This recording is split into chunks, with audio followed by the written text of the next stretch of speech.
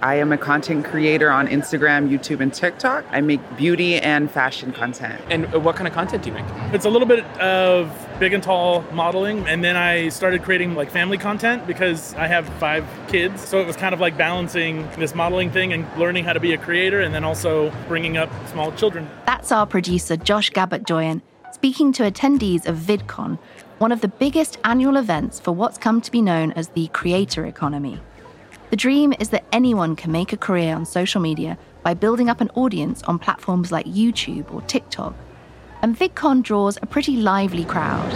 This exhibition hall is huge, just massive. It smells like candy, tons of kids. There's a bouncy ball pit, kind of soft pit that you can call Squishmallows that you can jump in. VidCon took place in Anaheim, California last month. Content creators came to meet their fans and talk about how they can expand their careers on social media, add more followers and make more money. And what they post about is kind of dizzying. I make educational comedic zoology videos about animals, like 100 animals that can, effing kill you. I make comedy content where I do sketches, and then for my long form stuff, I love making Lego sets. I am a professional hockey player, so I'm connecting content creating with hockey, and I'm just focusing with day with my girlfriends. I have a twin, so the video with my brother. I started with sketches, short videos on YouTube. Then I kind of had mental kind of breakdown because I did every kind of girls' problems type of sketch. I work as a sound editor. I primarily work on other people's videos, but I'm looking at creating my own brand and creating my own channel. Over the past decade, the creator economy has become a multi-billion-dollar industry, and it's transformed the social media landscape. Platforms have become heavily reliant on the content that these creators produce, and they pay for it too. As content creators become more powerful, they're starting to ask the question, do social media platforms need us more than we need them?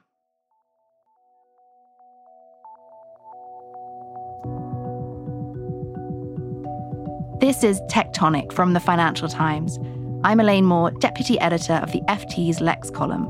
And in this season of the podcast, I'm asking, have we reached peak social media? And if so, where do we go from here? The past decade has been very good for social media giants financially. It's also been good for the influencers who make their money using them. In this episode, how the creator economy took off and what it means for the future of social media.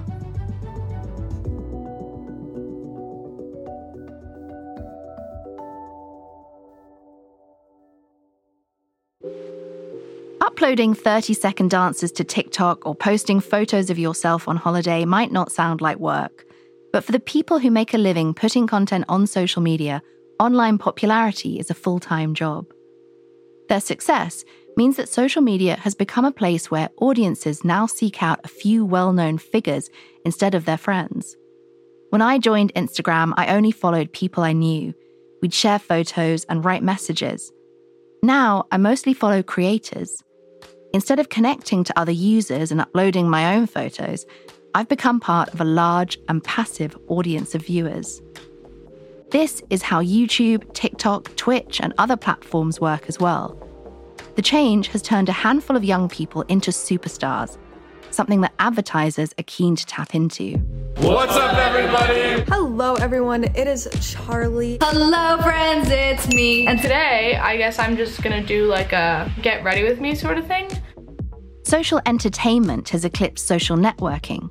It turns out that for platforms, it's more lucrative for users to sit back and watch videos from Jake Paul or Mr. Beast than it is to have those users engaging with one another.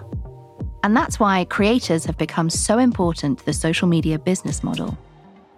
Our producer Josh went to VidCon to try to understand how the industry is evolving. I mainly spent time following around somebody named Chris Collins, who goes by the handle Call Me Chris.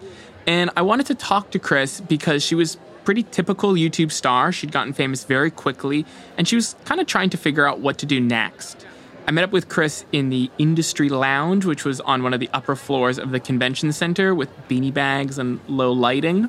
Away from the fans. Yeah, away from the fans, somewhere a little bit peaceful for the creators, and also with high-end refreshments. What are you getting? What's it Coffee called? and mango. Mango. Is that okay? Dried mango? Yeah. You can get anything. I was just curious. We're there? I'm just taking free food, man. Chris was pretty new to all of this. She'd been working a regular job up until the pandemic. I was a hairdresser before, and I was also a lash technician. So yeah, I was just doing that full time out of my parents' basement suite. And then the pandemic hit. She starts making videos. I started doing lip sync videos where like you would lip sync over an audio and then put your own joke with it. And I made a few about my mom and my dad, and I can't remember exactly what they were about, but it was probably only like a month and a half in, and they both got millions of views, and then it just didn't stop. Chris also starts to build up a team. She gets an assistant, a professional video editor, a lawyer, and an agent, and she starts really churning out these videos. What are these videos that she's putting up online? Is it mostly her lip syncing along, or what are the scripts that she's writing? So she starts with these kind of lip syncing gag videos on TikTok, and then she moves to YouTube, where she does these longer videos, these vlogs. She gets into something called reaction videos, which are a kind of category of YouTube video, which is basically just somebody sitting in front of their camera reacting to another video, or maybe a meme or something that's gone viral. They sound something like this. Yes, we are going to be watching cringy TikToks. What happened in this video? Didn't even go that high. Was that real? Oh, I love that. So she does a lot of these videos, which are maybe 10 to 20 minutes long. Some of it's scripted, some of it's natural, just emotional reaction to whatever it is that's kind of hot that day. They speak to a very broad audience. She told me that most of the audience is between 12 and 25, so, primarily younger. I think if you don't spend a lot of time sitting on YouTube, it might be hard to understand what a reaction video is. How is she making money just by reacting to somebody else's video on YouTube? So there are two main ways creators make money. The first is through revenue sharing from the platforms. Somebody like Chris is going to be getting a cut of the ads that are on her videos. Maybe this is money that a platform has set aside, or it's just kind of a revenue share, right? The second is brand deals. So because Chris is a popular influencer, she can charge a brand a certain amount and she'll advertise for them on a post or on one of these videos. And I actually got to see this sort of happen firsthand. Chris was doing an event with one of her advertisers at VidCon. So we had this walk downstairs through the conference from this kind of loungy zone. We had to walk through the entire conference hall. Oh, yeah, totally. Hey, sorry, nice to meet you. You look so pretty. Oh, My name's thank Kathy. you. Nice to meet you. Chloe, nice to meet you. I didn't know very much about Chris. I mean, I hadn't heard of her before I started reporting on this. But when I got to VidCon, there was just all of these young fans coming up to her, asking for autographs, or just straight up giving her gifts. I don't have a pen. Darn it. I should have a pen. Because I made a book for all of the people I was excited to see, and I put you in here. Oh my gosh, no way. I don't have made it a at least pen. find your page. Oh, and I also made you a bracelet too. I'm You wearing did it. not. Yeah. Oh my god. It's so sweet. It's like she has a very close relationship with these fans who are just watching her. I think it was pretty sweet, and she was good with these fans. Do you get a lot of people sending you or giving you free stuff? Yeah, I used to have a P.O. box, and I literally, my garage is filled like to my roof with stuff, and I had to close the P.O. box because I couldn't have any more stuff. Chris has this eager fan base. They're sending her stuff. Of course, that's also really valuable to people that are advertising with her. She has this audience that's ready-made. It's built in there. Chris's management team had organized this little demo with this company there. What was this brand selling? They were an editing software company. So they did green screen template videos. This is kind of within the realm of the creator economy. They had a booth in the exhibition hall. And basically the setup was Chris was standing on this little platform, and it had a camera arm that would swing around her. And a rep from the brand was sort of overseeing the whole thing. There's this thudding music. It's quite an intense atmosphere. This is her bread and butter. This is Chris at work, engaging with fans, being in front of the camera. There's this whole crowd of kids wanting to just kind of watch everything that she was doing. She was put on the spot to just stand on this platform and had to choose something kind of entertaining to do as the camera was circling her. Can you do like an idle character like in a video game where like they have like one move?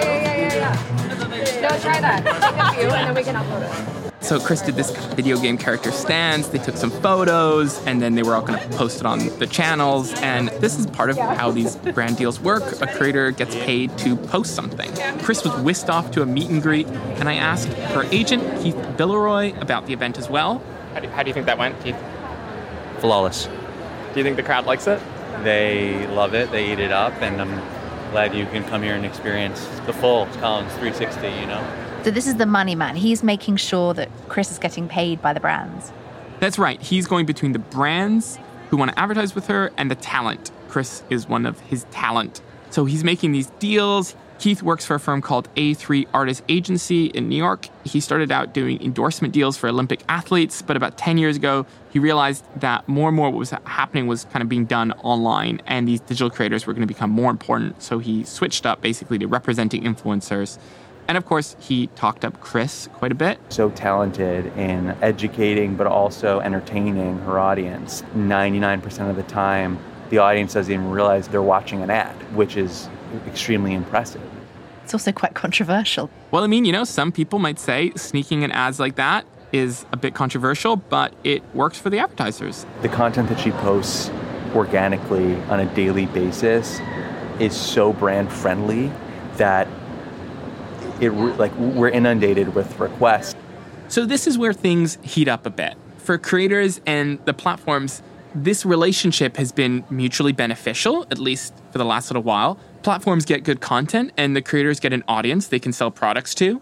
But what Keith told me is that these days, platforms can be kind of unreliable. They can move the goalposts. They can change their policies. They might run into regulatory problems like with TikTok. All of these things that get in the way of creators making money. Especially the more a talent is relying on a single platform. That's scary, you know? That's their livelihood. These platforms can go away tomorrow. They can just disappear. Algorithms can change. They can all of a sudden just get no views.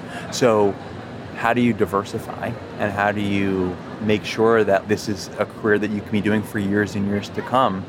Chris told me that this is something that someone like her thinks about all the time. It's an occupational hazard. TikTok changes its algorithm like so much that it's affected views for sure, which then in fact will affect my revenue because brands will look at that and be like, oh, her views went down, 20% or like 30%. That definitely affects the revenue with the algorithm. Then you kind of figure out like, okay, well, what do I need to do to get back on that algorithm track? And same thing with YouTube's. You have so many dips. The creator's biggest battle is the algorithm in any platform. Like that is our biggest enemy.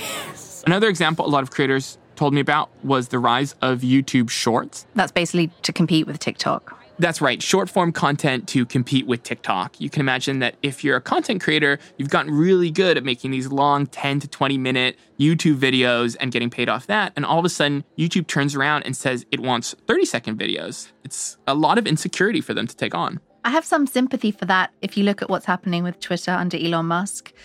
Relying on just one platform whose ownership could change all of a sudden and could destroy your audience would be quite scary. So I guess diversifying across different platforms makes sense. But there's nothing they can really do about this. The audiences are on the platforms.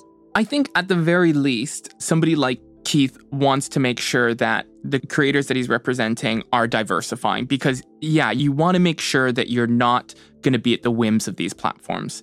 In Chris's case, she's not relying on one platform. She's across different platforms. And she's also trying to move her audience also towards merch, right? She has this clothing brand called Otto. And then, the other thing that he talked to me about was that you might try to direct people towards a newsletter so that you can kind of get their contact details so that if you want to sell them something at a later date, the creators have that more direct relationship with their audience. So this is what a lot of people are looking for, is a more direct relationship with their fan base that can kind of circumvent the platforms. It's amazingly enterprising when you compare it to the origins of a company like Twitter. When we spoke to the founders of Twitter, they said they had no idea about how to make money.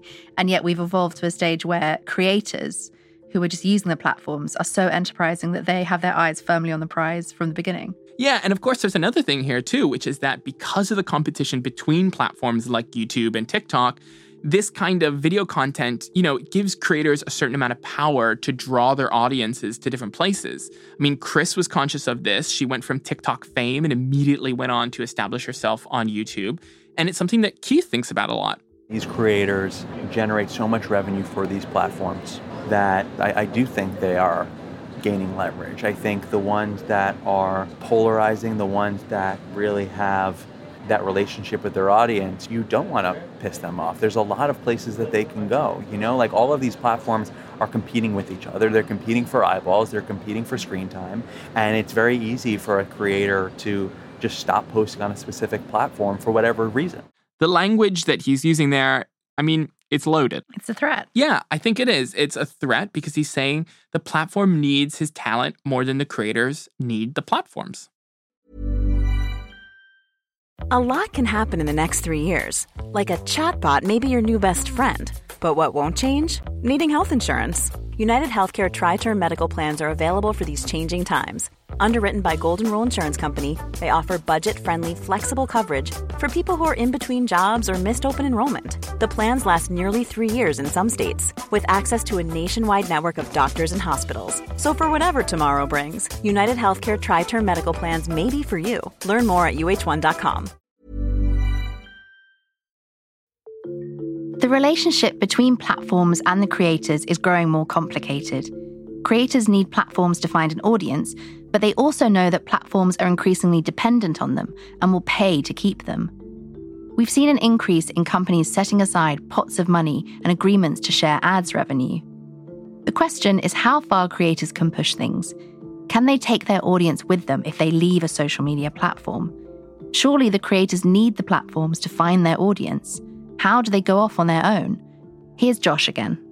The next day at VidCon, I met up with Chris and her entourage at their hotel because they were planning something for the festival before their very first panel of the day. So I got there very early. I had to go through heavy traffic so I could catch the big black Escalade that was traveling from the hotel to the conference. So it was Chris in this car, and she was also with another influencer named Selena Spooky Boo. I know who she is. I watch her on TikTok. She does these sleepwalking videos. She's very adorable. I think she eats something before she sleeps to ensure that she sleepwalks. But it's just her cackling to herself or walking around or talking to herself or thinking that a plant is someone she knows. They are very sweet. Well, Selena Spooky Boo was set to do this panel with Chris, and they were orchestrating a prank as part of the panel. We're going to get up and yell at them, like, we came all the way from Texas.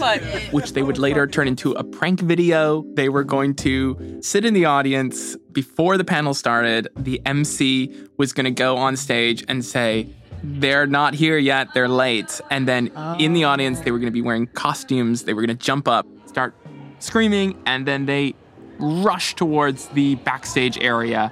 And obviously somebody had not briefed the security guards about this, so one of the security guards comes and tries to tackle Chris. The crowd loved it. The crowd's eating it up. That's what matters. That was the important part. Anyways, Chris and Selena continue on their panel. I went to go talk to some other people about the creator economy because after talking to Keith, Chris's agent, I was sort of wondering what would this actually look like if creators are going to start taking more power. And there are a couple of different ways that the creator economy could evolve over the next few years. Megan Lightcap, an investor with a VC firm called Slow Ventures. She leads their investments in the creator economy. She's hoping to be part of how creators gain a little bit of independence from the platforms. We've observed this really interesting kind of shift in power away from brands, institutions, corporations towards the individual. I mean, I even think this is happening kind of across industries. Creators or individuals are building crazy parasocial relationships with their fan bases.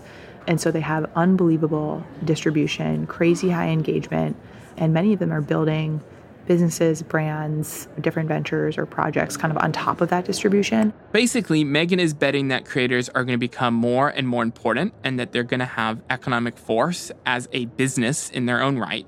She's hoping to provide the creators with some capital to do that.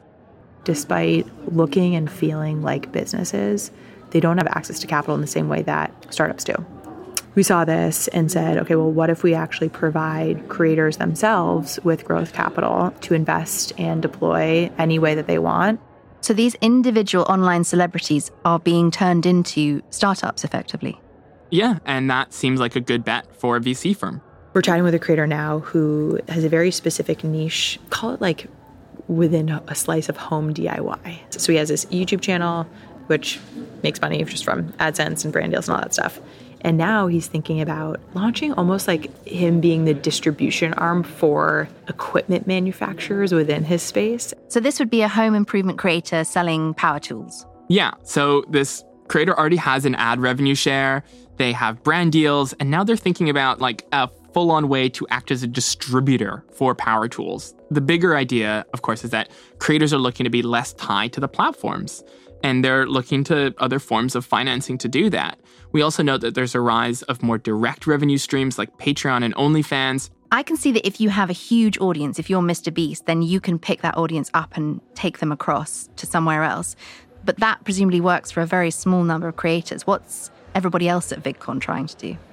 Yeah, for most people, the idea of building a business without the platforms is much harder. For the average creator, it's just about getting paid more fairly for their work. This is something that Lindsay Lugren is trying to do. She was at VidCon. Lindsay is an influencer herself. She started out as a model, mainly using Instagram. All these brands would hit me up and they'd want to give me free clothes that I didn't really want. Nobody wanted to pay me. That's quite a common complaint, that influencers are not actually getting paid for their work. They just get free stuff from brands. Yeah, and she later moved away from modeling. And then I started my goofy online alter ego, Miss Young Professional, which is like a comedy about sexism in the workplace. So mainly skits and memes, and she found she wasn't really getting paid very much from her brand deals with that account either. So she starts this company. I am the co-founder and CEO of Fuck You Pay Me.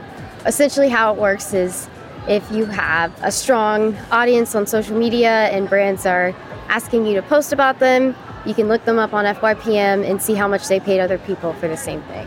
That's quite a name for a company. It's a bold choice, and I think that it shows a certain amount of resentment toward the brands that aren't really paying influencers very much. And from Lindsay's perspective, getting brands to pay more for these deals would help expand the creator economy, and it would give them more leverage online. Pay transparency has helped a lot. I think that it's something that brands know they're going to have to embrace just because creators expect it now. And I think that that's going to lead to just an expansion of the creator economy in general.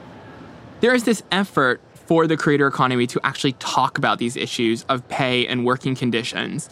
And creators are flexing their muscles more in pay negotiations. They're starting to see themselves as more self-sufficient. That could be something that really shapes the industry of social media in the next few years. There are signs that the role of creators in the social media business model is changing. Some investors are willing to back internet creators directly instead of social media companies. That's going to start causing headaches for the platforms. For years, people were posting on Facebook, MySpace, Snapchat, and Instagram for free. Over time, that's changed. To be a successful platform with compelling content, you need to pay. What I found talking to people at VidCon was that there were all these small ways where creators were exerting a certain pressure on the social media companies. And particularly when you think about all of the young people that were at VidCon, I mean, that was the fan base. Their allegiance is to these creators. And that's going to end up impacting the platforms and the kind of choices they make about the product that they're offering users. The relationship between content creators and the platforms, it felt like it was hitting an inflection point. Chris, the creator who I was following around at the conference, she was exploring her options. And I think she was doing that partially because she was in a position to do that. I mean, she was in a position of power. And partially because she was aware of how insecure her position was. I'm like working on a million things. I'm trying to diversify my revenue streams as much as I can. I don't want to be stuck like, hey, YouTube's gone.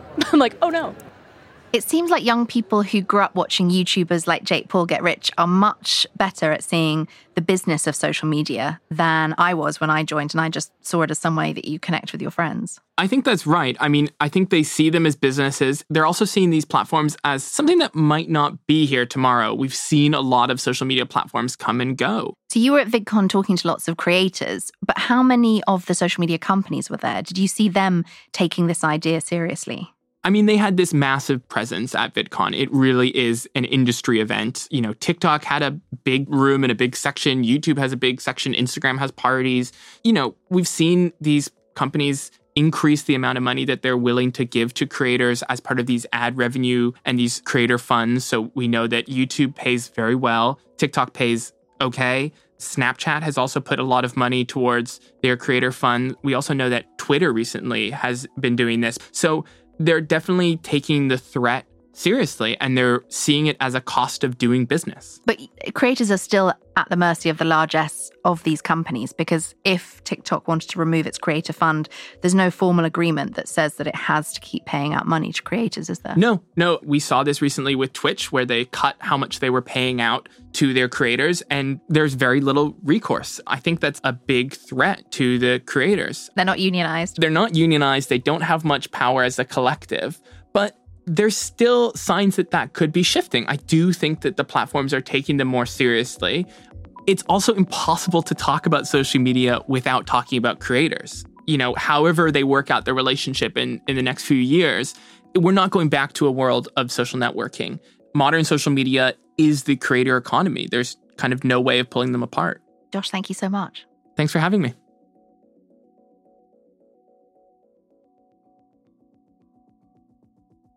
On the next episode of Tectonic, how to build a better social media. These spaces should, at least in part, be public spaces. They should be run more like parks and libraries and less like shopping malls and corporate campuses. Is the era of the all-encompassing global social network over?